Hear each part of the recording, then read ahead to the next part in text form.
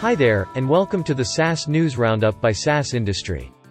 My name is Kevin, and I'll be sharing with you the latest from the SaaS world.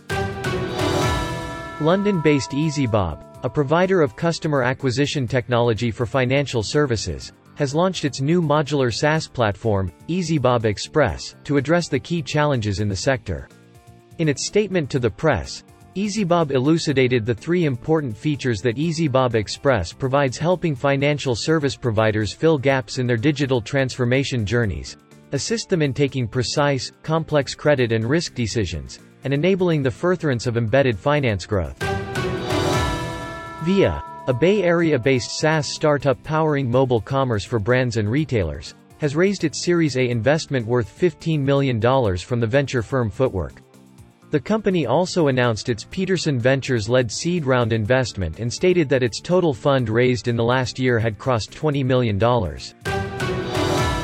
DataRails, a financial solutions provider for SMEs, has raised $25 million additional funds in its Series A funding round. With the round, the company closed its Series A, which raised $18.5 million in April.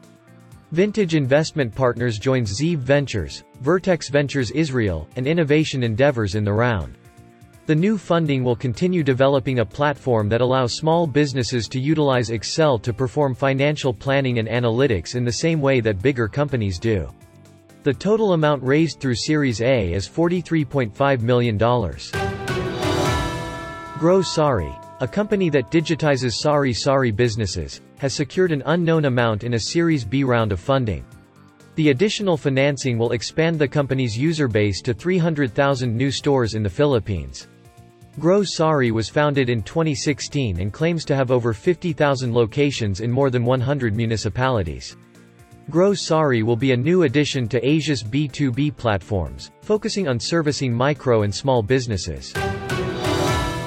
That's it from us here at the SaaS Industry. Join us tomorrow at the same place, same time, to get the latest from the SaaS world, all in one place.